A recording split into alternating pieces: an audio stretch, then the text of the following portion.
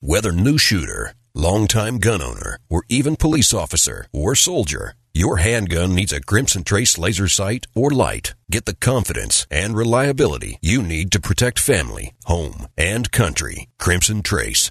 Today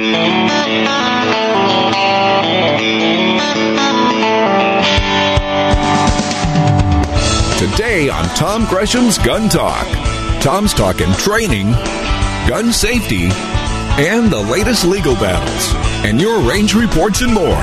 To be on the air, call 1-866-TALK-GUN. Now, here's Tom.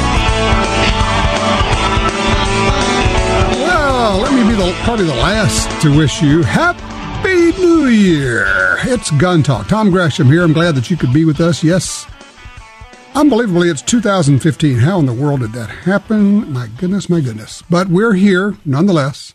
Seems as though 2014 just blinked. It was here and gone.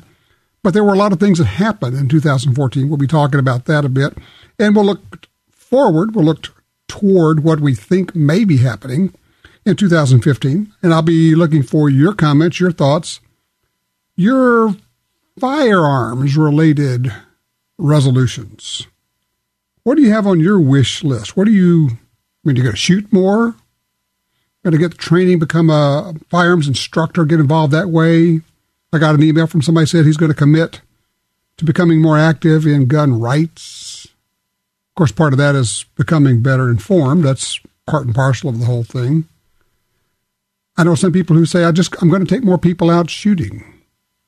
Do you have any firearms resolutions for 2015? Any thoughts on that? Or maybe it's just, I'm going to buy something I've always wanted, or I'm going to get involved in a type of shooting I've not done before.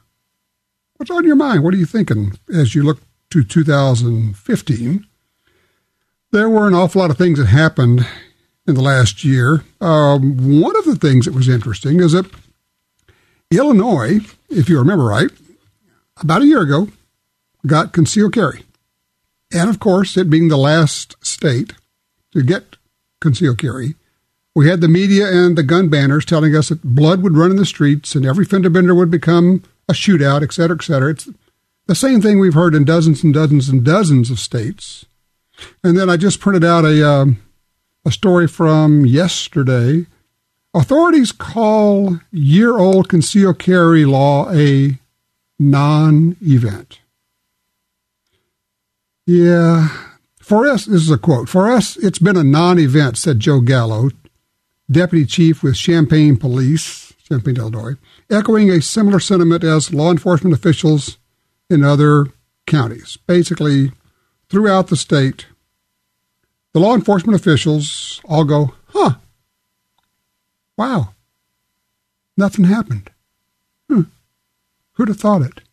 We're thinking, well, if you had been willing to look at the track record over the last 25 or 30 years, over all the other states, you would have realized that basically nothing happens other than the fact that tens of thousands of people now are allowed, permitted, equipped, prepared to protect themselves and other people.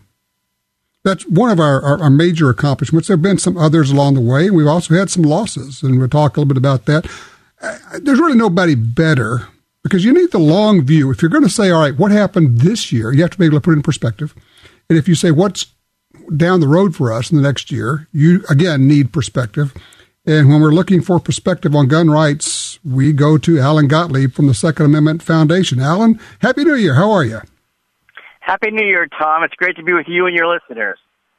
Well, all right. Well, we're just kind of going over, man, there were a lot of things that happened in 2014, and frankly, a lot of them were very good for us, were they not? Mostly they were very good. That's correct. There were a few little problems in some places, particularly in some of the blue states, New York, Connecticut, Maryland, Colorado, California. But by and large, for most of the country, gun rights got expanded. Certainly true. And we made a lot of headway. And in fact, one of the interesting parts, right at the end of the year, we got the results of a new Pew Research poll that said more Americans think it's important to protect the Second Amendment than it is to control guns. And that was the first time they had ever gone over the 50% mark for Americans who believe in supporting the Second Amendment. What do you make of that? A couple things. I think what contributed to that is the fact that, again, terrorism has raised its ugly head around the world, and people realize that we are the first responders, and guns give you a means of defending yourself, for one. Mm-hmm. Two, we look at some civil, riots and things around the country in Ferguson, Missouri, and other places, and people realize that, hey, if I'm going to protect myself, my family, my property, I'm the one who has to do it. I can't wait for the police to respond. That helped out a whole lot. And I think the third element of that was the fact that the anti-gunners overreached to a large extent and screamed for all kinds of, gun control, gun prohibition proposals that then made people think, well, I better get my gun now before they say I can't have one, or get a second gun before I can't get my second gun. And I think that those three things contributed to that a whole lot.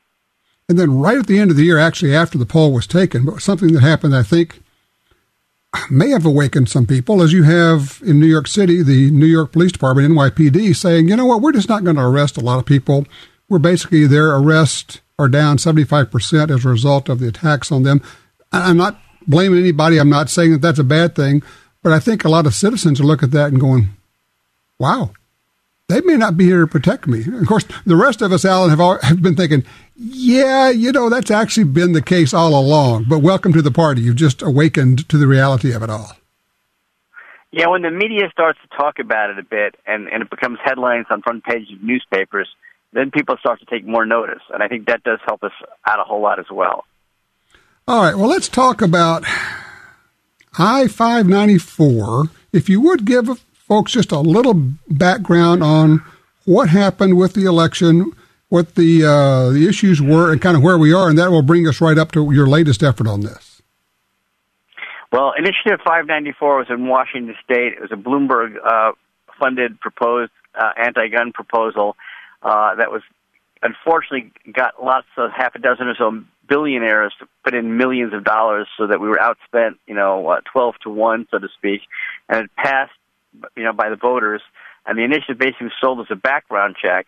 But the truth of the matter is it goes far beyond background checks. It expanded the state gun registration database, for one. But for two, it talked about temporary transfers and loans of firearms in ways that made them basically illegal. It criminalized legal behavior. So that example, if you came to visit me in Washington State, Tom, and I wanted to lend you my handgun for self-protection, we'd have a problem because we'd have to go to a licensed gun dealer for you to do a background check on you. And because you're not a resident of Washington State, they wouldn't do it.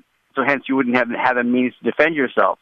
Mm-hmm. Or likewise, we don't know about if you've tried to bring your gun to Washington State and a baggage handler had the gun because that's considered a transfer under the law, would you get arrested at the airport? So there's lots of problems with this. Those are just a couple of them, which brings us up to the point that we just this past week filed a federal lawsuit against this initiative as being unconstitutionally vague and basically a prohibition measure in some people, and want those parts of the initiative struck down by a federal court. Let me explain to people what we're talking about. One of the things that the State Game Department, the hunter safety instructors, they put out a memo. See if I get this right, exactly what happened. Among other things, they said, look, here's the deal. We don't quite understand what this means in terms of hunter safety instruction, but here's what we think it means. If one of your students wants to borrow a gun from another student in the class, that's illegal. But if that needs to happen, what you do is you have your student hand the gun to the instructor, and then the instructor hands the gun to the other student, and that would be authorized. Is that what I read?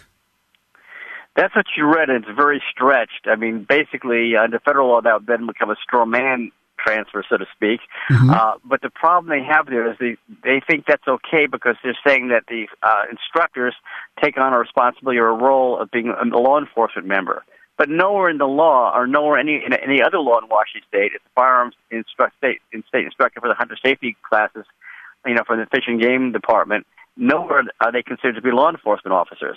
So I don't even know where they come up with that to begin with. They're trying to say their instructors wouldn't be in jeopardy because they don't want all their classes to fall through.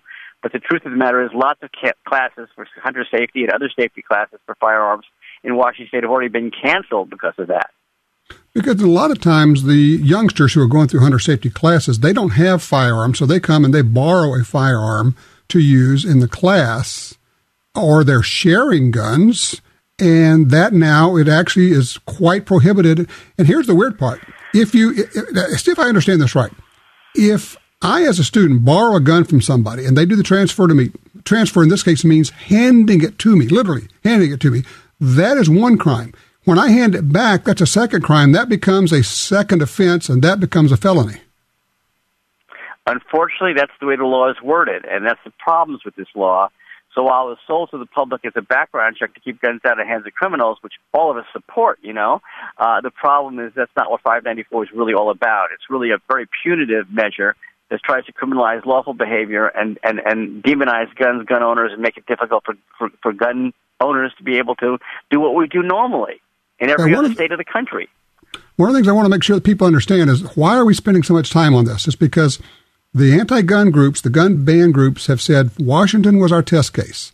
If we can get it through there, we know we can take it to other states. They did get it through there. We know that they already are working on getting it into Nevada and Arizona and other states. Why did you file this in federal court? Well, for a number of reasons. One, we're saying it basically runs afoul of our Second Amendment rights, which have now been through the McDonald decision, which case by the Supreme Court, which also was a Second Amendment Foundation case that's incorporated to the states, and the state cannot infringe on its Second Amendment right. But also, we have a very strong state constitution that we claim there as well. And we're going through some federal case law that shows that when states pass laws that are so vague that no one knows how to enforce those laws, the average person, can't be expected to comply with them, especially in our state when the police don't even know what to do with it to comply with it. And so we're asking the federal court to strike it down. And we think we have a better chance in federal court than we have in state court to do it. It also allows us to take this up on appeal, maybe all the way to the U.S. Supreme Court if needed. Wow. Okay. Hold on a second here, Alan. I want to follow up on that. And then also we'll talk about looking into our crystal ball. What are we looking at for 2015? We know that Bloomberg and crew are going to use this as their model, their template to go after guns in a lot of places. Also, we always said this, registration is always followed by confiscation. It started in New York State. You go in and say, hey, I've got insomnia. Can I get something for that? And they come and take your guns away. Not theory. It's been done. It's there. Confiscation following registration. This is Gun Talk. We'll be right back. Hi, I'm Michael Bain. You know I hate cleaning guns, so anything that makes that job faster and easier is definitely a plus. And that's where Bore Tips come in. These reusable, lint-free cleaning swabs make cleaning a breeze. And the tighter-fitting Bore Tips do a better job on barrels than cotton mops or patches. Hey, it's a dirty job. Let Bore Tips help. To find a dealer, visit boretips.com. The .45 Auto, also known as the 1911, is the standard other defensive pistols are measured against. No matter what pistol you carry, techniques developed around the 1911 are vital. You know you need training, and you know your concealed carry class definitely was not training. Now Gun Talk presents an exciting DVD, Fighting with the 1911 with Tiger McKee. Tiger's unique training style will have you drawing, moving, shooting, and running your gun better, no matter what style pistol you prefer. At ShopGunTalk.com, you can order our DVDs of Tiger's instruction. ShopGunTalk.com also has a 2-DVD set, including Concealed Carry 1. Get both for the information you know you need. This really is life and death. ShopGunTalk.com has DVDs, books, and other essential gear. ShopGunTalk.com. That's ShopGunTalk.com. You already know Liberty safes are great values. Now they're offering an even sweeter deal for Gun Talk listeners. At LibertySafe.com, click on the Fat Boy safe and type in Tom. Liberty will give you up to $250 off your purchase. Protect the things you value most. LibertySafe.com, click the Fat Boy safe, promo code Tom, save up to $250. That's LibertySafe.com. LibertySafe.com. The 100% American-made Ruger American Rifle is now paired with the 100% American-made Redfield Revolution 4-Plex Rifle Scope, making it an American icon and rifle scope package offering. The Ruger American Rifle with Redfield Revolution Rifle Scope maintains all of the features of the full-size Ruger American Rifle and also includes a Redfield Revolution 3 to 9x40 rifle scope that offers resettable stainless steel finger-click AccuTrack adjustment. The Ruger American Rifle with Redfield Revolution Rifle Scope, another American-made product from Ruger.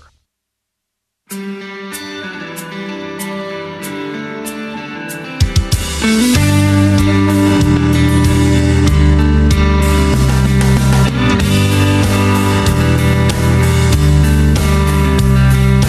right, back with you. 866-TALK-GUN gets you in here. I'm Tom Gresham. You can also send me an email, tom@guntalk.com. If you... Look, you would buy a lottery ticket where the chances of winning are like none, pretty much. But we've got an even better deal. We've got a giveaway, giving away a Springfield Armory firearm, an XD Mod 2 3-inch barrel, 40 Smith & Wesson Bitone. Going to give this thing away at the end of the month. All you have to do to enter for a chance to win is go to guntalk.com/win, W-I-N, guntalk.com/win. Enter for a chance to pick up the Springfield Armory XD Mod 2 in 40 S&W. Cool gun. Oh, yeah, by the way, we give away weekly prizes, so people are winning stuff every week. So the sooner you enter, the better your chances are of winning something. We're talking with Alan Gottlieb from the Second Amendment Foundation, talking about the I-594, and SAF, the Second Amendment Foundation, just filed a federal lawsuit challenging that on the basis of, well, several things. Violation of Second Amendment. It's unconstitutionally vague. Alan, one of the things that strikes me is that I-594 was presented as being a simple background check bill, but it was 18 pages long. It doesn't take 18 pages to say something about background checks. No, it could have been done in one page very easily if they didn't want to put all these other strict regulations in there and expand the state registration database as well. And, of course, this was a model, as you mentioned earlier, for them to take and roll out. They've already rolled it out in Nevada, where they already qualified it with enough signatures to be on the 2016 ballot in Nevada. Mm-hmm. And they're planning on starting to collect signatures in Arizona. So this is one of the problems we face, because when you put multi-millions of dollars into advertising with just, a couple key catchwords like, background check, and don't talk about what's really in the bill, it becomes a very big problem for us to defend. I know people, and I've heard them for years say it, you've heard them, where they say, well, but they can't really make much headway because we have the Second Amendment. And I want to tell them, you only have the Second Amendment until you don't. And anything we have can go away. And it goes away piece by piece, and that's how we fight it, is piece by piece. But in this case, this is a battle of dollars and media coverage. This is really a media battle, is it not? Yeah, it's always been a media battle. The difference now, though, is that we're taking a look at, Bloomberg put $50 million into his gun control effort this year alone. And you're looking at now he's picked up people like, Warren Buffett, who's on his board, Bill Gates put in over $1 million, Paul Allen, who put in over $500,000, a number of other billionaires putting in excess of $1 million each into this. And we can expect that to happen every year. And Gabby Giffords, of course, has a $multi-million PAC now to push gun control legislation and anti-gun candidates. They've now built this infrastructure financed by all kinds of big donors that, unfortunately, the gun rights movement just doesn't have these kind of big donors. We survive on $15 and $25 membership fees, and donations. Mm-hmm. So it's really difficult for us to compete with the dollars being spent against us, especially when it's aided and abetted by millions of dollars of free publicity the media gives them. All right, let me ask you something. I just got an email from somebody that says, a lot of us don't agree with Alan on background checks. And I'm thinking, okay, I'm not sure exactly. I think I know where he's going with this. And that is, there are people who say, well, you should be fighting to end all background checks and not saying that, this is the wrong kind of background check. Can we talk about political reality for a minute? Sure. I mean, political reality is all those polls that you see that show, 70-80% of people supporting background checks, and the majority of gun owners supporting background checks. Those aren't fake polls. Those are real polls that have been reduplicated hundreds of times across the country.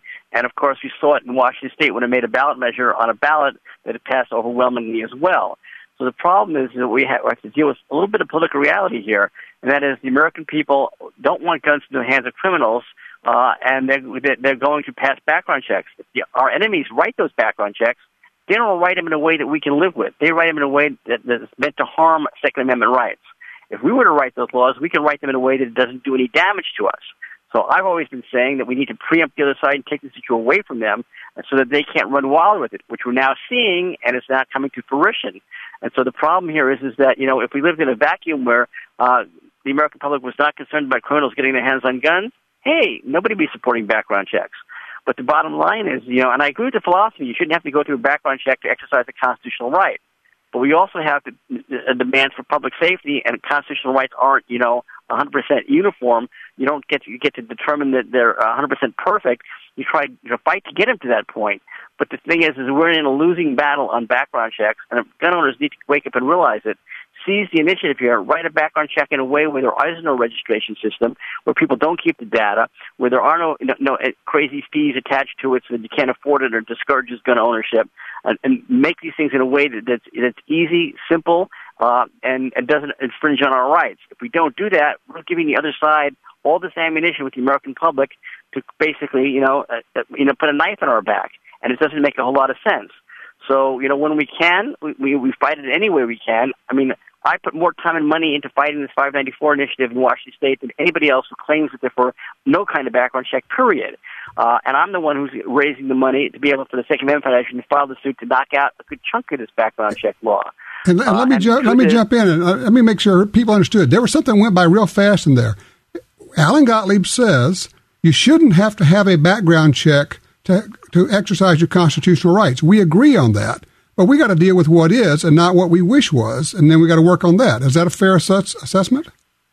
It sure is. I mean, politics is not the art of the perfect, it's the art of the possible. And, you need to realize that, because if you play this all-or-nothing game, a lot of times you end up with nothing. And that's the case with the background checks, except there won't be background checks. It will be registration. It will be all kinds of things that make it impossible for you to use your firearms to shoot or loan them to your neighbor or loan them to your friend. It's really going to be really, really bad. And we're seeing this now, and I've been predicting this is going to happen for a number of years, and it's fallen on a lot of deaf ears in the gun rights community. In fact, they're taking a lot of arrows for it, but the fact is it's a reality, and we have to deal with realities, not the way we'd like the world to be, but we have to deal with it the way it really is. There it is. Hey, Alan, we're simply out of time. We'll pick this up again very soon, and we'll talk about 2015, looking down the road there. Thank you for everything you do.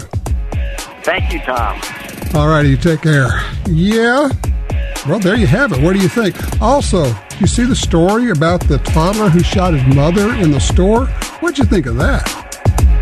Have you taken your family, friends, and kids shooting lately? You're listening to Tom Gresham's Gun Talk, and we'll be right back.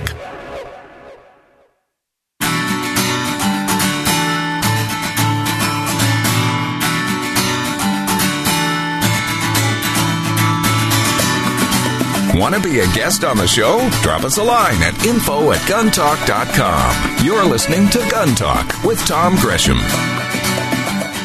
All right, we are open lines for you right now. If you'd like to join us, something on your mind, you disagree with our guest, you disagree with me, that's okay.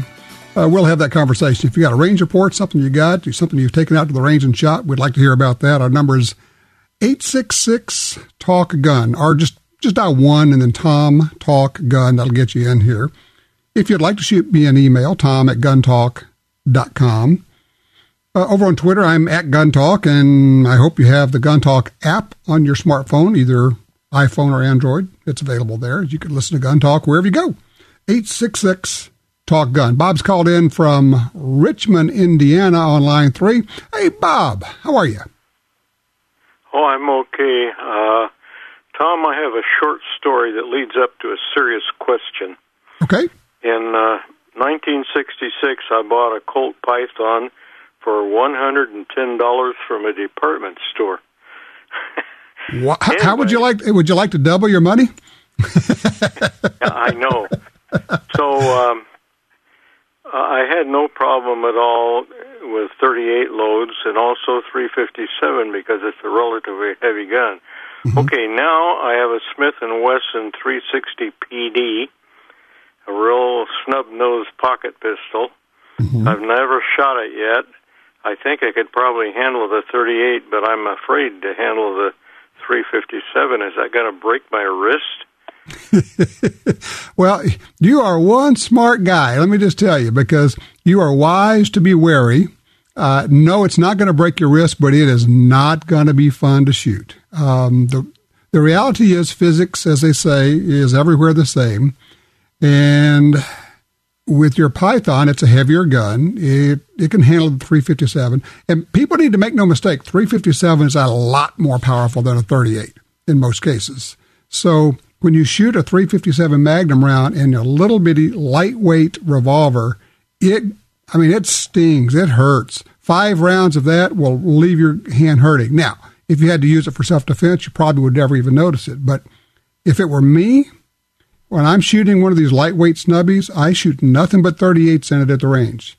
I might shoot a couple of .357s just to make sure that it works and it doesn't lock up.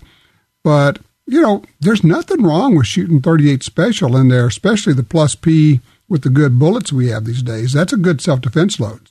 So if you didn't want to carry .357, you could always just go with 38. Yeah. So, but you're smart to be aware of that, and you're exactly right. When you start shooting Magnum loads in a lightweight revolver, it's going to buck, and that's just physics. It's just the nature of the beast. Bob, listen, I appreciate your call. Greg's on line 2. He's out of Renton, Washington. What are you thinking about buying here, Greg? Well, I am looking at getting my first AR, and as a Ruger guy, I love Rugers. I've been looking at the SR556 and, of course, the SR762. Okay. And I'm wondering if I'm being just, overbearing and, wanting to get the 762, or if I should just, be happy and get a 556. I got to save up for either one of them, but is there any, other than the caliber, is there anything that I should take into consideration in comparing one to the other? Well, that is the only difference, is the caliber. But the caliber is all the difference, which is if you're having to, let me just throw this out. If you're having to save up to buy the rifle, let's think about this. If you're going to be a shooter, not just somebody buys the rifle and sticks it in the corner, ammo costs are significant. And 5.56 ammo or 223 ammo, you can shoot either in it, is seriously less expensive than 308 or 7.62 by 51 NATO, which is the round fired in the SR762. You will save on the order of close to half by going with a 5.56. Okay. Here's my question for you. Are you going to hunt with it, or are you just going to shoot at the range and have fun with it? Just going to be your fun gun? Just shoot at the range. I've never gone hunting, but I'm considering trying it. I'm expanding my world as it, in terms of guns and stuff like that. So I'm not opposed to either, but I'm sure that either would bring down a deer. So yeah, well, if you use the right ammo, the 5.56 will. I'm going to say go with the 5.56 first. Later on, if you really get into it and you say, okay, I need the 7.62, you can always get that as a second rifle. But for your first one, go with the 5.56. You'll be able to get ammo so much cheaper. It'll really make it a much more pleasurable experience for you. Hey, thanks, Greg. I wish you luck with it. Those are very good choices, by the way. I think Ruger makes really good MSRs, modern sporting rifles. Hey, Larry is on line 1 in Waco, Texas. Hello, Larry. Hello. Hi, Tom. I am a Christian man, and I've been doing a lot of research in the Word for years, and I've been listening to Mark Levin say that our states, in a sense, need to be honored in some way, bring things back.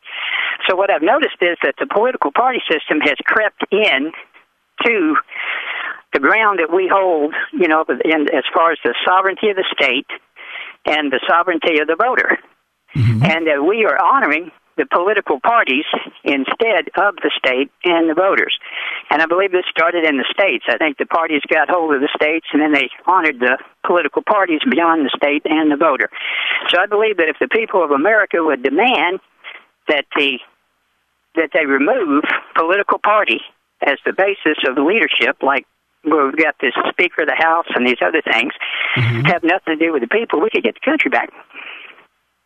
Plus, I don't disagree with you at all. I think you're actually on a what would we like to see basis. That would actually be pretty cool if we had no political parties. Unfortunately, that we've always had them, and we have them, and that's the basis.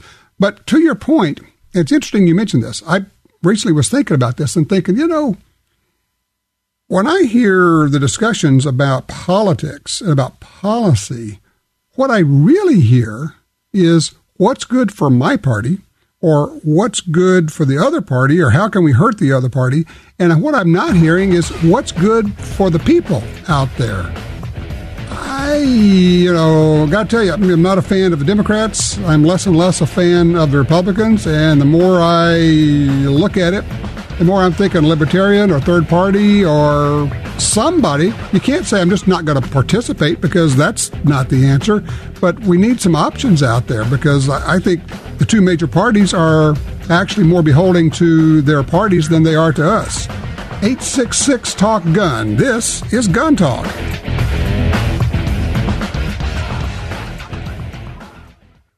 If you're looking for a safe and trusted way to sell your firearms, look no further than Dury's Gun Shop. I trusted them to sell my dad's collection. They built their business for over 50 years on honesty and customer service.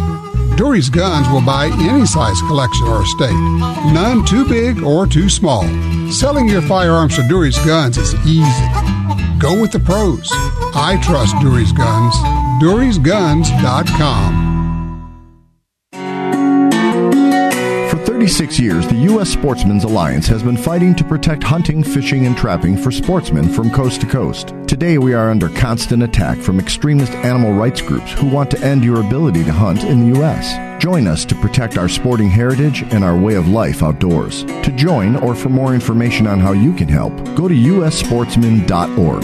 That's ussportsman.org.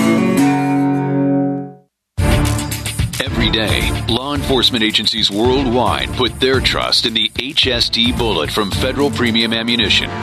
Built to protect our streets and defend our freedoms, HST, in its iconic mushroom, provide reliable and consistent performance. That same technology is now available for your personal defense needs when protecting your home and defending your family. Personal Defense HST. Proven, trusted performance. Federal Premium Ammunition. Every shot counts. The world can be a dangerous place. Gear up with the industry's original and most trusted laser sighting system from Crimson Trace. Equipping your firearm with laser and light systems will enhance your effectiveness and help keep you and your family out of harm's way. Call 800-442-2406 or visit crimsontrace.com and receive a free copy of our new laser training video, The Laser's Edge. Crimson Trace.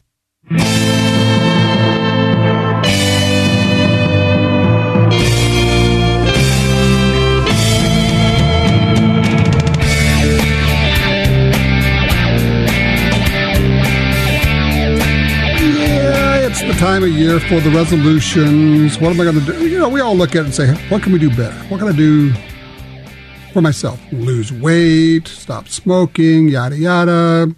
But on the gun side, there actually are some things you can do where you just make up your mind and that's what you're going to do and do it. I'm going to get involved in competitive shooting. I'm going to get involved in IDPA because I think that would probably be good training or help me become better at concealed carry, or whatever it is. What's on your list? Become an instructor? That would be actually a very good thing. I've always heard people say, you don't really learn to do something until you start teaching it. And I think that's probably true to some extent. Anyway, just food for thought. What's on your list? 866 Talk Gun. I know you saw the story. Hayden, Idaho. Woman has a gun in her purse, toddler, we're told 2 years old, obviously could be somewhere between 2 and 3. Gets the gun out of the purse or fires the gun in the purse. I was never quite sure on that. Gun goes off, kills the mother.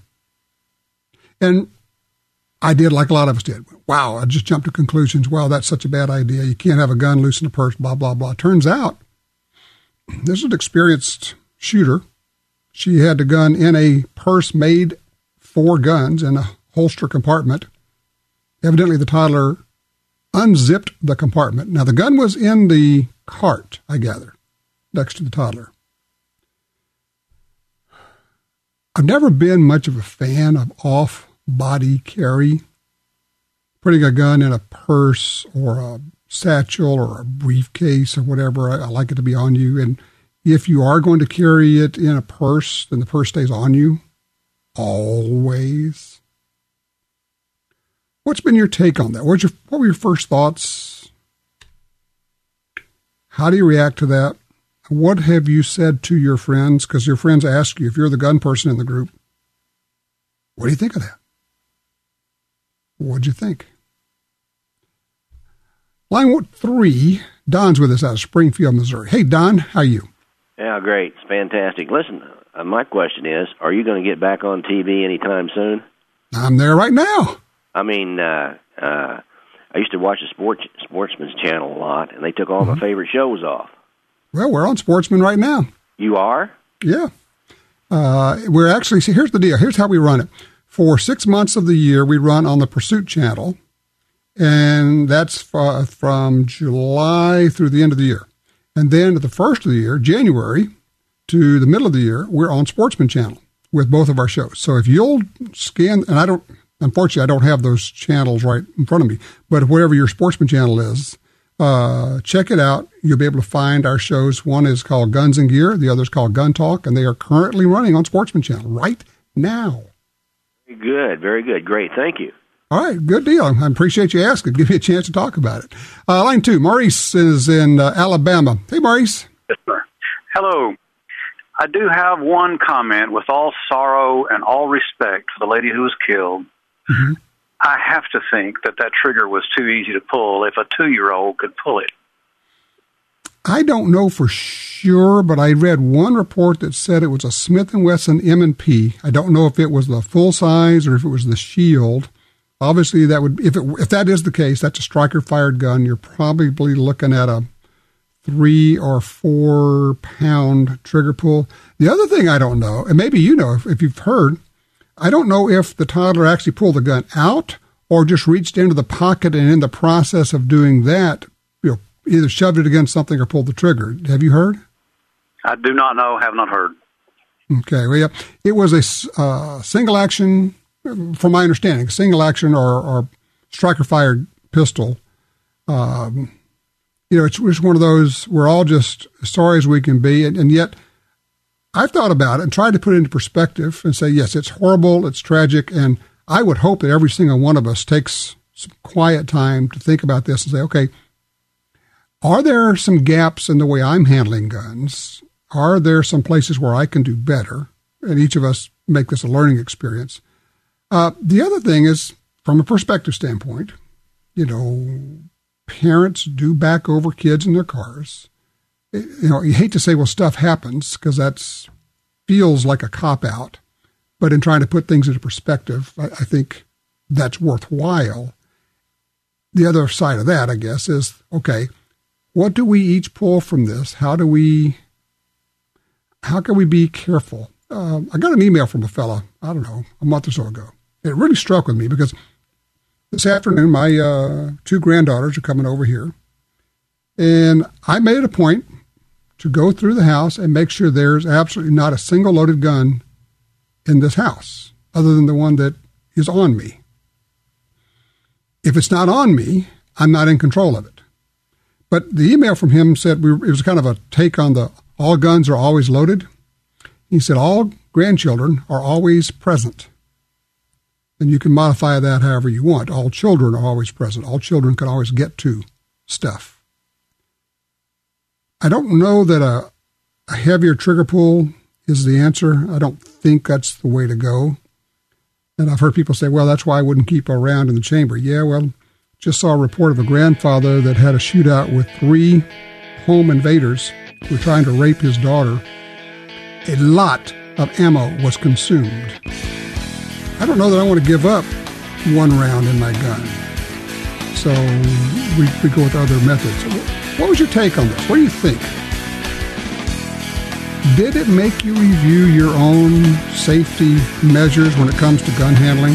866-TALK-GUN. You don't have to agree with Tom to participate in the show. Call now with any of your concerns about guns, gun rights, or particular firearms, or suggestions for your shooting activity or personal protection. 1-866-825-5486. Gun Talk is coming right back.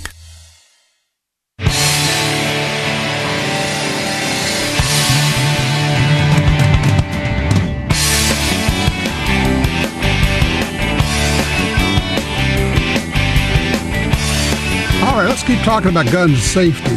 Ken's called in from Lexington, Kentucky on 4. Ken, you got an interesting question. Yeah, Tom, I was wondering, I've got a .357 Magnum Smith & Wesson revolver, and I've got my wife, it's like for home protection for her, and she asked me if she dropped the gun, if it was dropped with a loaded round in the chamber, would it discharge, with the hammer down, not being cocked? And I said, I really didn't know for sure. I said, I know some guns have a blocking mechanism, and it won't really fire unless the trigger's pulled all the way in, but I wasn't really sure, and I thought, I told her, I'll call Tom. You'll know. How old is the revolver? Well, it's an older model, but, it looks brand new. It's really nice. When you say, wait. I need details. Are you talking about a 100-year-old older model, or what are we talking about here? No, it's not. I don't know if it's like a Model 19. It's not a real old gun, but it's it would be extremely rare. I'm trying to think of a scenario where it could. You don't ever want to say never, but I would say almost assuredly no, that the gun was not going to fire. If the hammer is down, you let go of it. If the trigger's not being pulled, if it just hits the ground, the chances of it going off are somewhere around nil. Would be my take on that. I wouldn't worry about it, man. Yeah. Okay. I think you're okay. It shouldn't be a problem at all. Let me ask you this. Now, one thing I want to make sure that we're on the same page on. She has this gun for self-defense for in the home? Yes, sir. Okay. Does she shoot the gun at all? She has shot it a little bit, and and I'm in the process of getting her some more training, some more shooting time and stuff too. But I keep it at the house. And she did get her concealed carry license, although she's not carrying right now. She needs more training, and she won't be carrying that gun. I'm eventually going to get her a little hammerless, probably a Ruger or something like that, right. But she needs more shooting time, and she's not shot it a whole lot, but she's pretty comfortable with it if somebody comes in the house. I just want to make sure that she understands that she should never shoot that gun by cocking the hammer. That's the point I want to make here. You always fire that gun simply by pulling the trigger. You never cock the hammer on it. Your self-defense gun on a revolver, you don't cock the hammer on it.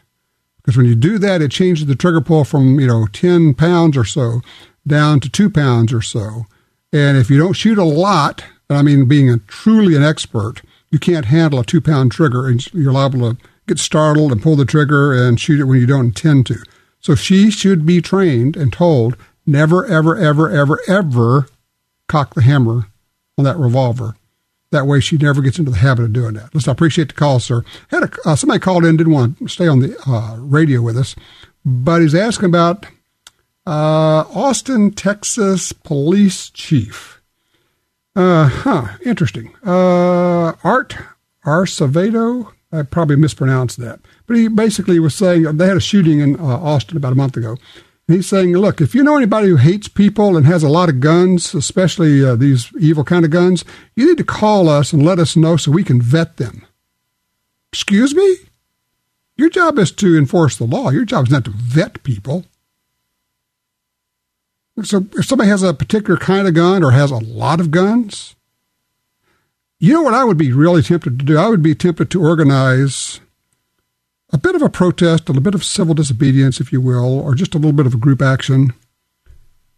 And I'm sorry for the officers that would suffer from this, but I would start calling the police department, and I would start reporting people who have guns, lots of guns. I'd start with the police chief. I would get his home address. I would call and say, there's a guy who lives at this address who's got a lot of guns. And I would go down the line, and I would report everybody on the police department. Let him start investigating. You think he might get look, I'm not sorry for the officers involved, but hey, someone's got to get control of a police chief who thinks he needs to vet us because we have guns. No black helicopters here, just the facts about gun rights and gun ownership. This is Gun Talk.